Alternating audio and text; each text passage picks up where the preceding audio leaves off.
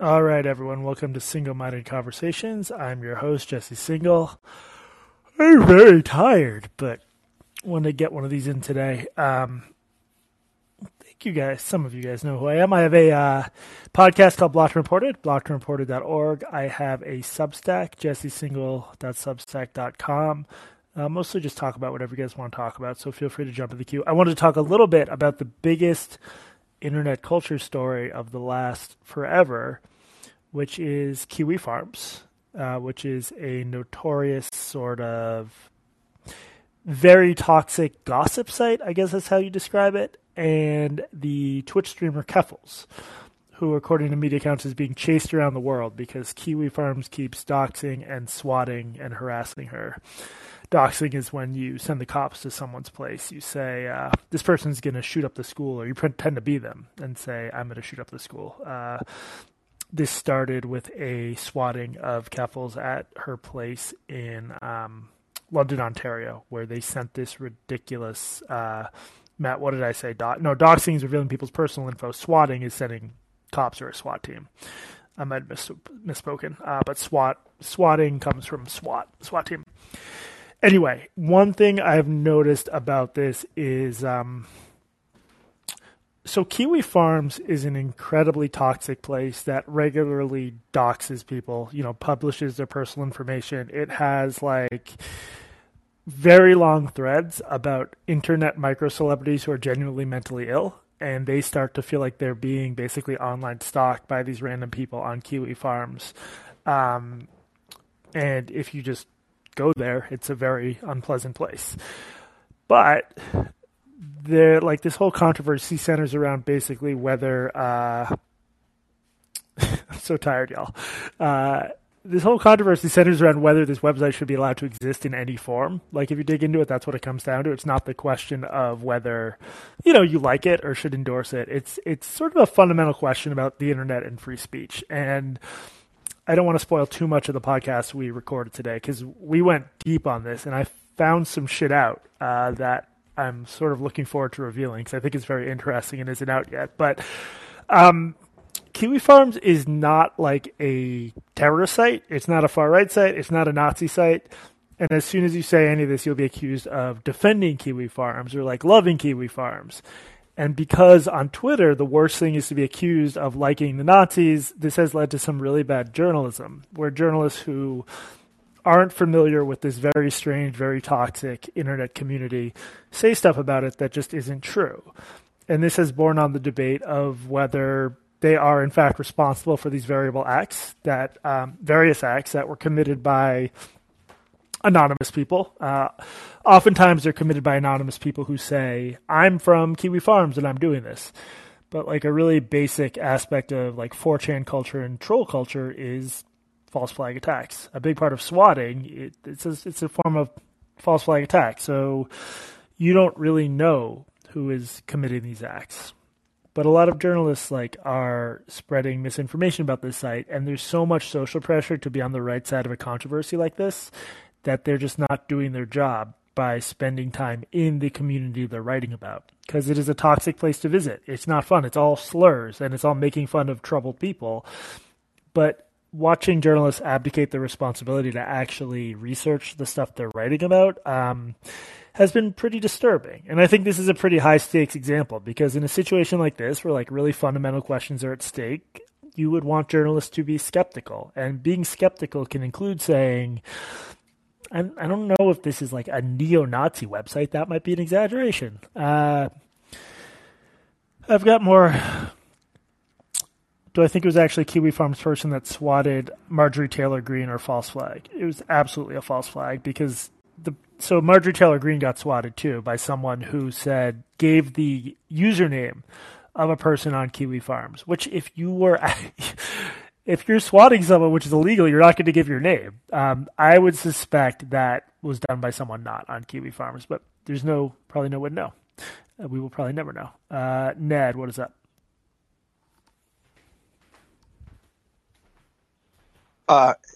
I wanted to ask you about the BYU thing, but if you want to stay on Kiwi Farms... No, happy to talk about BYU. I'm actually working on a piece about the BYU thing today. I should be working on it right now. Well, I was glad to see your first one. Thanks. And it's such a fascinating story, and it is one of the most hilarious things that a major university scapegoated a mentally handicapped person in order to get the Let me just to quickly give the deflect some of the background here ire of in hopefully 30 yeah, go seconds. ahead. But yeah, at a BYU women's volleyball game, the only black starter on Duke's team said that the crowd was hurling slurs at her, and the person they first thought was responsible was a guy who I think has autism or Asperger's, who may have awkwardly come up to her after the game and said something, but they had a cop next to him for part of the time, and there was video on him, and he never said a slur. So he was wrongly accused, and BYU reversed their suspension of him. And now BYU has basically come out with a statement saying, after a comprehensive investigation, they can't find any evidence anyone hurled a slur. And to be clear, I think it's most likely she misheard something and had a meltdown of some sort, and then because she's 19, in an unfamiliar setting, and then her aunt and her father then exaggerated it, I think. I don't know what happened. I just don't think she lied. That's what I'm fairly convinced about. Anyway, Ned, go ahead. I agree. It's not dishonesty. Best theory I've heard is that people were shouting, it's the BYU Cougars, and maybe she thought that was the N-word. Yeah. But it raises some really interesting questions about the problem is we're probably never going to, how do you disprove a negative? We're probably never going to get dispositively to this definitely didn't happen. But in light of the information that has come out, there's a lot of ink spilled about this, and I'm going to be really interested to see who actually walks it back in an intellectually honest way. One thing I remember noticing about you early on was you would screenshot something that you fucked up and be like, I don't want to delete this completely, but I'm deleting it because this. But it seems like these folks are just all going to continue along as if nothing ever happened, and it's these things have consequences. Think about how much it sucks to go to BYU and have people think you're a white supremacist, or you go to a school where calling a black person the N-word is in any way acceptable.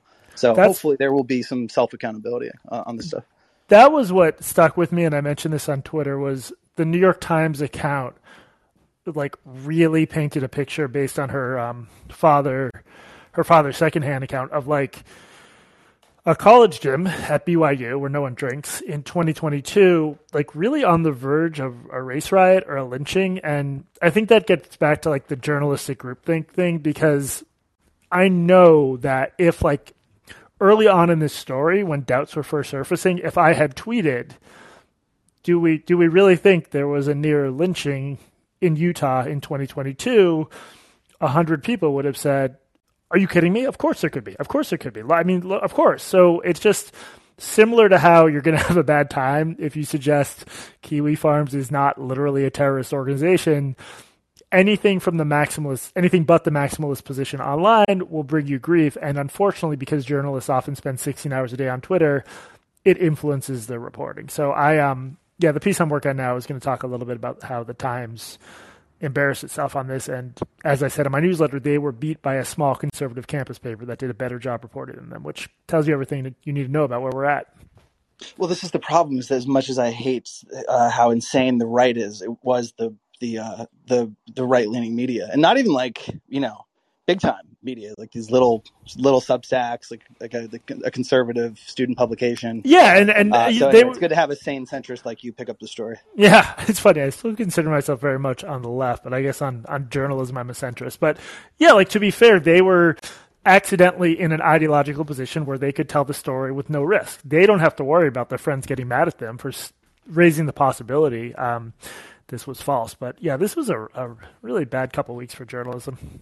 For sure. Well, yeah, I hope that I see Wilfred Riley's used the term the Jesse Single effect, it's coming from within the chapel, in terms of why they go after people. So hopefully that sticks, because it is a useful term. But anyway, thanks, man. I'll get out of the way. Let other people comment, but keep up the good work. Yep. Patrick is next, and then got an empty queue after that. I have a few more thoughts on the Kiwi Farms thing, but I prefer to take questions and comments. Patrick, what's up? Well, it's your lucky day, Jesse, because I want to get into the mud about Kiwi Farm. Here we go. So, first and foremost, I think Kiwi Farm should have been shut down because their site design was atrocious, and the one or two times I went to it just to see what it was, it hurt my eyes worse than the new Gawker website. So maybe that's hate speech right there. Yeah, I say it with a black heart. That was actually when I mentioned up top of the episode we just recorded. That was like one of the first things Katie said. Like she didn't comment on like the voluminous racial slurs or the online stalking of mentally ill people. She's like, the design just really sucks. It was really bad. So I did learn some new slurs there, or at least I don't know if they have been determined to be slurs yet. The term troon seems like it would probably be a slur, so I'm only using that in like the kind of talk context, not as an actual one. But there's a lot of new slurs that are coming about these days, which I don't think the internet has declared them martial law yet against. But anyways, to the Kiwi Farm stuff. So the journalism on it seems to be really shallow so far. I keep seeing that there are like reports of 3 suicides linked to Kiwi Farms, but there are no details. Yeah. Suicide is a multifactorial thing. People have ongoing depression. I'm sorry not to interrupt. That really pissed me off that people just as a throwaway line are like the site was linked to 3 suicides because there's so much wrong with that. But sorry, continue. Well, yeah. So without more reporting, like were people on Kiwi Farms like harassing these people into suicide, or was it just 3 people on Kiwi Farms committed suicide? Because there are a lot of people on Kiwi Farms. One of the questions I do have for you, though, is a journal ethics question. So one of the lol cows, as they use the term, is Taylor Lorenz. And she has been one of the big proponents of like trying to get Kiwi Farm shut down. Is there a conflict of interest in her kind of reporting or speaking out on it, given the fact that she herself is a target on the site? Yeah, that's tricky. I think there should be a throwaway line when she writes about it. That's like, you know, as she's describing it, she could be like, they have threads on different figures they don't like, including this reporter.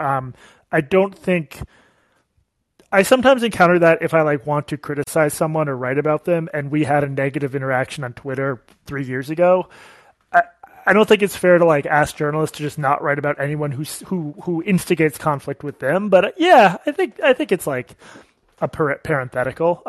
Just quickly on the suicide thing, I'm familiar with 2 of the 3 cases, and I would just say, suicide is multifactorial. If you're already struggling and a site like Kiwi Farms latches onto you, it could be an exacerbating factor. But in 2 of the 3 cases where I know some details, it's just much more complicated. One of them involved like a really sick woman who lit herself on fire, and prior to that was sending death and suicide threats to people off of Kiwi Farms. Another involved a sort of tale of intrigue involving a Japanese developer and allegedly stolen money and legal. I mean, these stories are just like really tangled, but the ones I'm aware of are very far from like an otherwise well-functioning person was stalked by Kiwi Farms and then killed themselves. There's just way more to them than that, as there usually is in a suicide story. Well, yeah, well, those are completely crazy. I'm actually more interested in like the money aspect, and the woman sounds like she had a lot of issues. I think she just had a really horrible, traumatic life, and being on Kiwi Farms did not help, but she was a really unwell person, is my understanding. But it just seems really unfair to say that X caused this kind of thing without even kind of going into all the details surrounding it. Journalistically, yes, but also if you're gonna go that route, let's talk about Twitter and Instagram and Facebook. You think there aren't suicides attributable to harassment on those platforms? It's I find it to be very bad faith to make that point unless you're going to be very careful about it. Well, Jesse, Twitter is where people go to do the activism and good work of bettering society. Haven't you noticed all the societal changes directly attributed to... I forgot. Twitter's where you go to tell the bad people to kill themselves. Kiwi Farms, they told good people to kill themselves, so it's very different. Yeah. Well, that was kind of my question about it. I guess RIP Kiwi Farms, although I think it's back up on Russian servers. I don't really know how that works, or... I had to download fucking Tor to report on this story, which annoyed me because I don't want to be a nerd who has things like Tor on my computer, but I had to go to an Onion site, which I didn't know what that was 3 days ago. So I'm the real victim here is what I'm saying, Patrick. It definitely sounds like it. I want to punch you just for even hearing those words come out of your mouth, and I was beaten Elden Ring 3 times, so that speaks a lot. Damn. See, now you want to punch me in the mouth is a violent threat. on Colin, so we need to shut down Colin. Anyway, thank you for the call, Patrick. All right, bye. Nick, what is up? Hey, how we doing? Good. I wanted to piggyback on Ned's call about the BYU thing.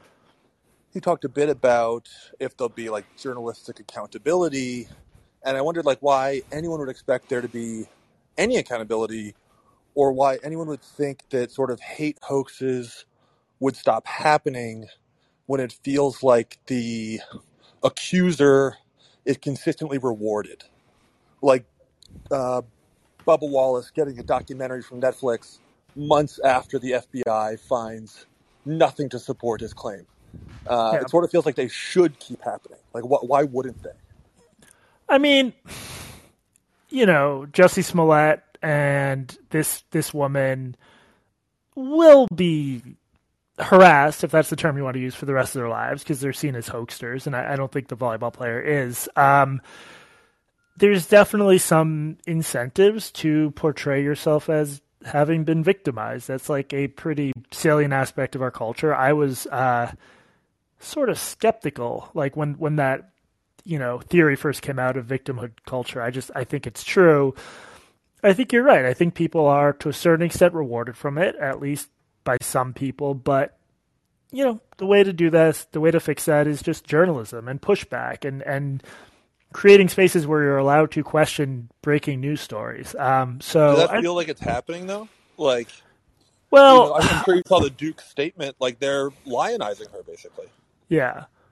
The Duke statement was weak, but I don't know. I'm worried things are just going to get more and more balkanized. Like when I tweeted about this, it was all conservatives who retweeted me because they're like gloating. I think everyone should care about the truth. Of course, if it was a liberal coded story, it'd be liberals retweeting it. Overall, I have some hope, but I don't know. Maybe I shouldn't. I don't think you should, but I appreciate you taking the time. See you, man. I demand that you be hopeless. Go Pats, indeed. I think I'm worried about tomorrow. Hey, what's up? Hello, Jesse. Am I too loud? Nope, you're good. I wanted to ask about the Kiwi Farms issue. I was watching a thing today about it, actually. And the issue that was interesting to me was the idea that, Cloudflare effectively, it's almost impossible to have a site up without Cloudflare or some kind of DDoS protection. So if all DDoS protection sort of disavows you in the same way kind of like all banks do, you have very, very little options. So I've always thought in terms of if you have a site, just make your own site, but you really can't put a server in your own in your apartment in the same way you could. You just can't protect yourself from DDoS. So I kind of wonder in terms of to me, I think people have certain level of you can ban people, you should be able to disallow people from using your service, but to a certain degree, kind of when every bank or every airline is blocking you, it kind of feels to me like it's gone past private businesses and to something else. Does that make sense? No, I made literally that exact same point on the podcast we recorded, which hopefully will be out tomorrow. An argument over whether Graham Linehan should be on Twitter, whatever you think about it, really does come down to a private company making its own decision about the kind of community it wants. And the response from the people in favor of banning Linehan types is they can go somewhere else. They can go to a community that reflects their values. When you get to the realm of he can't go anywhere or Kiwi Farms can't go anywhere, these stakes get so much higher, and it's just such a more. I mean, don't get me wrong. I have issues with the way Twitter handles free speech stuff too, but when you're getting to the place where it's no, you're not allowed to express these views anywhere, it's really fraught. And in the case of Kiwi Farms, all the recently presented examples of illegal activity I'm aware of involve posts that were taken down almost immediately. As soon as they went up, there were 2 of them. So I'm really worried about this. I agree with you. This is not Cloudflare, as they said in their initial statement. It's not just another thing. It's sort of the backbone of the internet. Yeah, basically you have to, do I understand it, you have to use the same methods as the Silk Road and drug dealers online in order to get That's why I had to download fucking Tor. It's really annoying. Exactly. Yeah. So it seemed kind of you could say it's free association. I think that's true, but yeah, people say make your own site. Well, that's kind of what they're trying to do, but you're trying to say you can't even do that. Like, Yeah. there's no end to it. So yeah, I guess you agree with me. So it's nothing to talk about. No, I do. Yeah, and the interesting thing is, Iceland I guess it's fast moving. They've basically banned Kiwi Farms, so Kiwi Farms can't set up on a .is suffix. And the other examples of times they've done that were the Pirate Bay, which obviously promoted illegal activity, and literal terrorist organizations. So that's the camp Kiwi Farms getting put in. So anyway, thank you for the call. Thank you. All right, we're going to do Jonah's up next, and then Tactical. Jonah, what's up?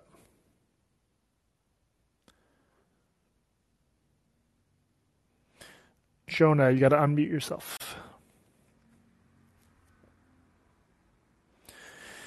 All right, I'm going to go to the next caller, Jonah. If you get back in the queue, I will bump you to the front. Tactical procrastinating or procrastination? Whatever it is, I'm familiar with it. Tactical, what's up?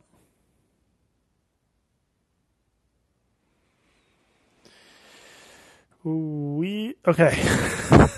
I'm going back to Jonah. Let's see if this works. This is very compelling content. Jonah, can you hear me? Have I successfully unmuted myself? You have, yes. Welcome. Oh, fantastic. That was much more unintuitive than I thought it would be. One of the, or I should say, two of the spheres of internet that I inhabit are both games criticism and film criticism. And I find them to be increasingly heavily politicized spaces. I suppose every internet sphere is like that now. But it's gone to the point now where any sort of analysis about a game or a movie that isn't political is considered political in and of itself. Like, it has to be a sort of anti-politic, if that makes sense. How do you reconcile valid political critique within a game or a movie from the more sort of like hand-fisted stuff? Yeah, that's a good question. I mean, there's no clear dividing line because, there's smart political critiques of games and dumb ones. My general view is most games writers are not equipped to do intelligent political critiques of games, and it feels ham-fisted. That's not a satisfying answer, but to me, bad criticism involves some degree of mind reading. Like, the game designers, what they're really saying with this image is blank, and then that interpretation is just really strained and uncharitable. To me, that's one characteristic of like ham-fisted criticism. And then also just like the injection of themes. I guess, okay, so one example is like there was a long ago controversy about in like the Witcher universe about them not having enough dark-skinned characters. And to me, it's just a little bit of a stretch because The Witcher takes place in like, I think, a Polish fantasy world where most people were white. And I think you can want diverse characters, but realize that not every universe is going to have the full rainbow hue of humans. So I don't know. It's like sort of offense archaeology or like opportunistic criticism, if that makes sense. Oh, totally. Yeah, I feel like I just don't have like a hard and fast rule for what I consider legitimate versus silly criticism because there probably isn't one, right? No, I totally understand. And most fields of criticism are sort of a form of entertainment in and of themselves. So it's not the same as like a political analysis of specific policy or technology or something along those lines. Yeah. A lot of it I just find unreadable. I basically don't. I out of habit I read like Kotaku, Polygon, IGN, but anything involving politics or issues like that, I just stay away. Or I read about it so I can write about it and make fun of it. I understand. Yeah. Thank you for the call, Jonah. Yeah, thank you for your time. Praveen, what's up?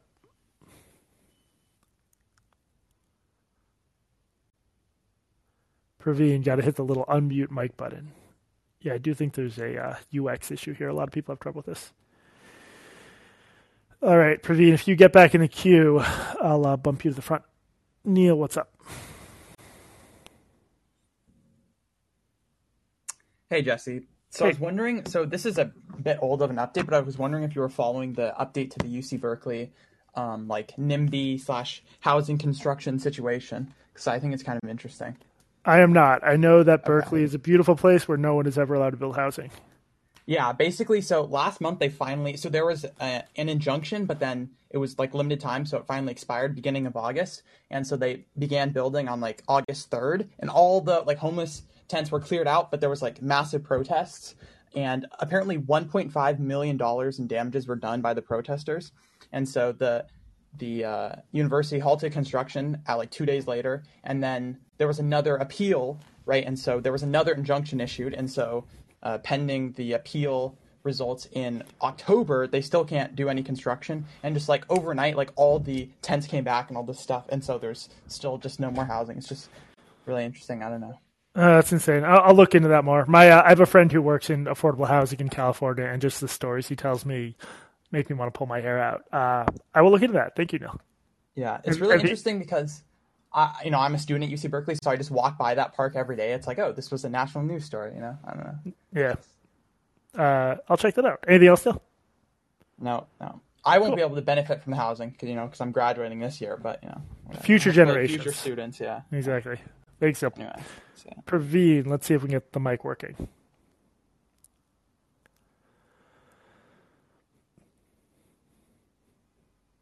All right. How's it?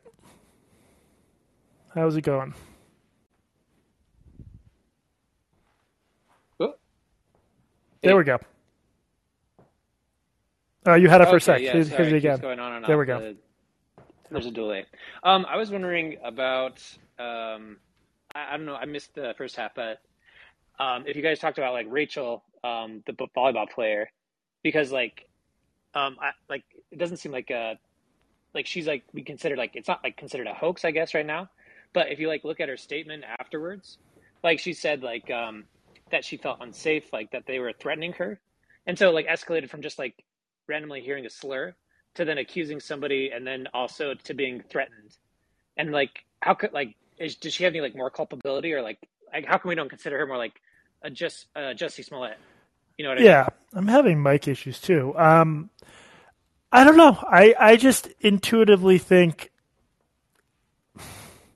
when I consider the two possibilities of a young woman who might have some issues mishearing something, and then a game of telephone spiraling from there, or opportunistic relatives seeking the spotlight spiraling from there, versus her fabricating something from whole cloth in a situation where it'd be very easy to see she was lying, I just lean toward the former, and I try to be charitable overall. But it's not impossible she lied and made it up.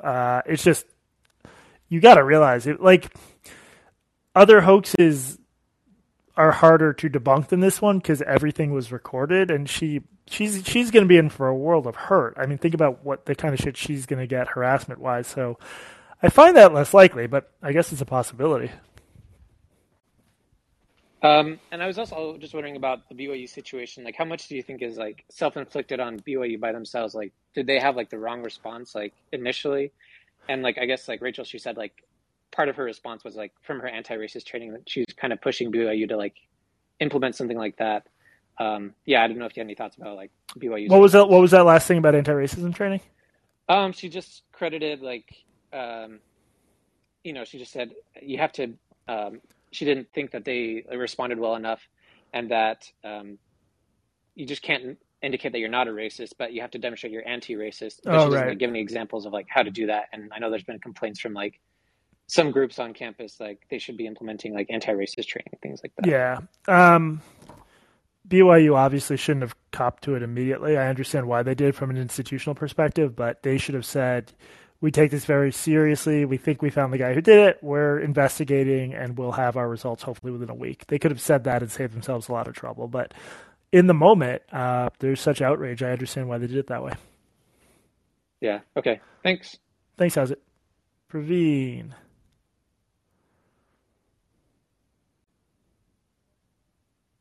Hello, what's up, Jesse? Hey. Sorry for the inconvenience. No worries.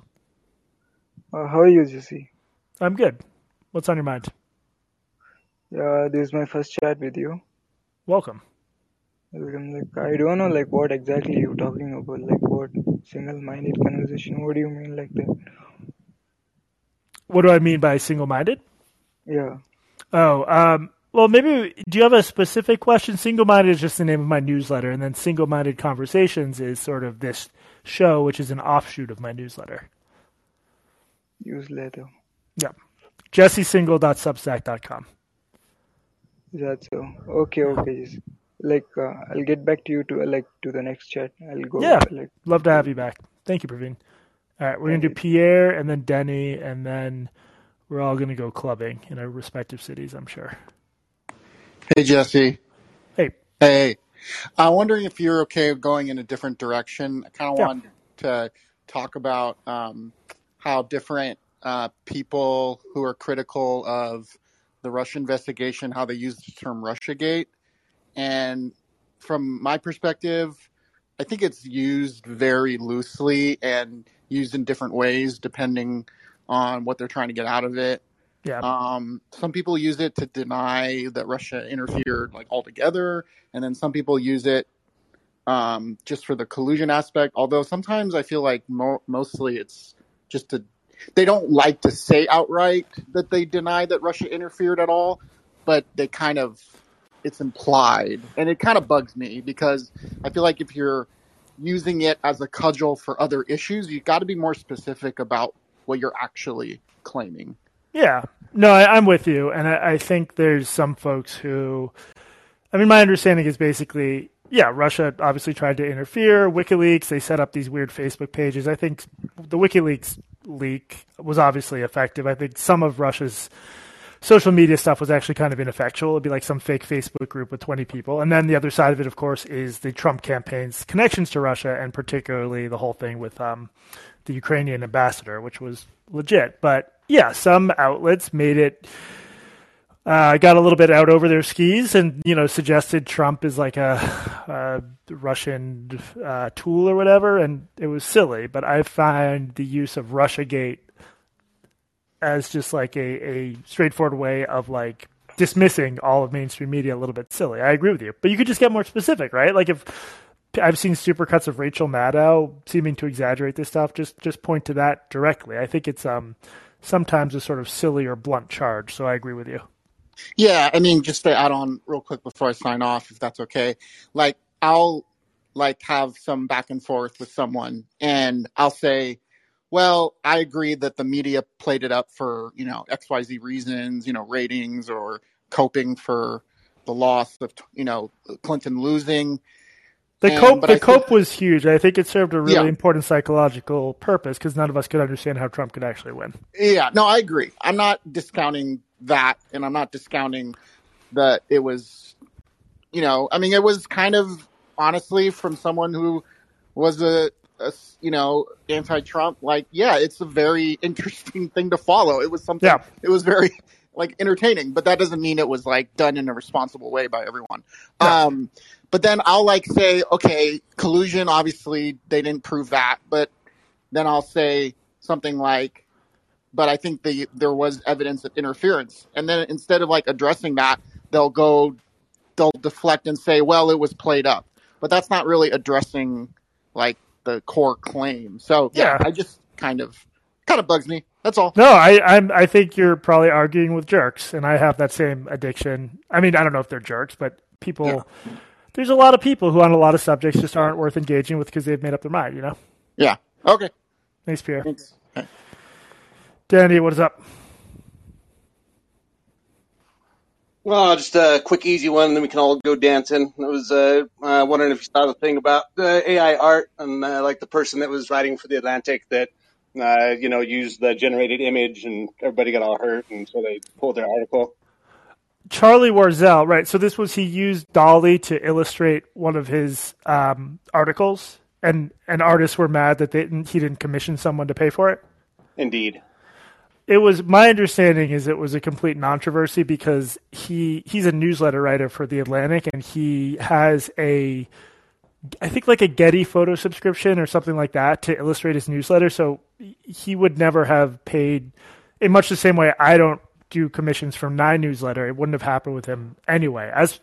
As for the broader issue, I don't know, it sucks to be an artist. It's incredibly hard to make a living. I'm sure AI art will make it even harder, but that's not Charlie Warzel's. Do you think it was just maybe a lot of resentful, so academic Twitter is a miserable place with a lot of like insecure, untenured people. And whenever there's an academic blow up, the unhappy people just swarm and sort of project their resentments onto the present controversy. Do you think there could have been an element of this where Warzel was just like an easy target? Oh, for sure. It has, the pearl clutching and caterwauling, taking money out of poor artists. I wonder if this is going to be the thing. Like, I mean, we're all going to have to contend with like how good that stuff is getting, right? And in all of our professions. So, it's probably not healthy to be like, oh, like you're not putting that genie back in the bottle, but people love to, it's people love outrage and stuff. So yeah, I guess it's expected, Yeah, it was an interesting blow up. Thank you, Denny. Yeah, thanks for having me. Let's go dance. All right. Yeah, guys, I do need to roll out. I was absolutely joking. There's no dancing in my future. I'm so tired, and I have so much work left to do today. But thank you for joining me, Jamal and Eli, or Ellie. Eli, probably. If you ping me via chat in the next room, I'll bump you to the front. So I'm sorry you had to wait and then didn't get to talk. Everyone else, I hope you have a good weekend. As always, if you like the show, please tell other people about it. Just go check out Kiwi Farms. Totally innocent place. Definitely no slurs. Definitely no new slurs. So that's a good way to spend the rest of your weekend. Bye, everybody.